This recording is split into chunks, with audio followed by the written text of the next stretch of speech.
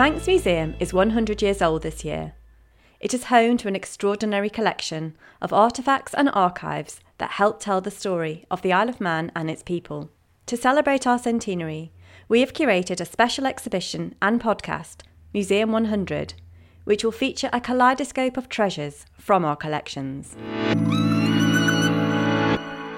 Hello, I'm Alison Fox and I'm Curator of Archaeology for Manx National Heritage. A trade in the exotic.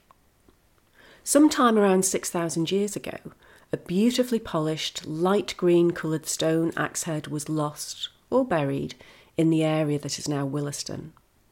In 1892, the axe head resurfaced and was given to the collections of the Isle of Man Natural History and Antiquarian Society.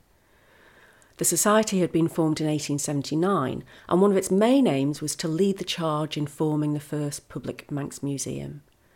When the museum finally opened its doors in 1922, the axe head became part of the collections.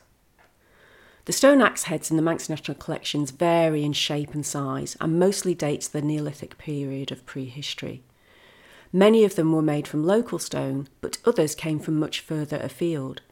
This particular axe head was made of stone quarried from 2,000 metres up a mountainside in the Italian Alps.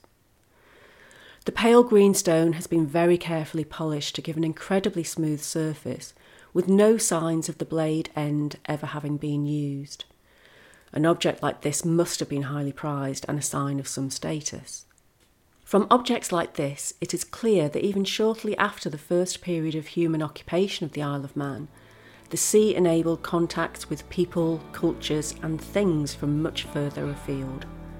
And it is also clear that there were people living on the island at that time who could afford such valuable objects.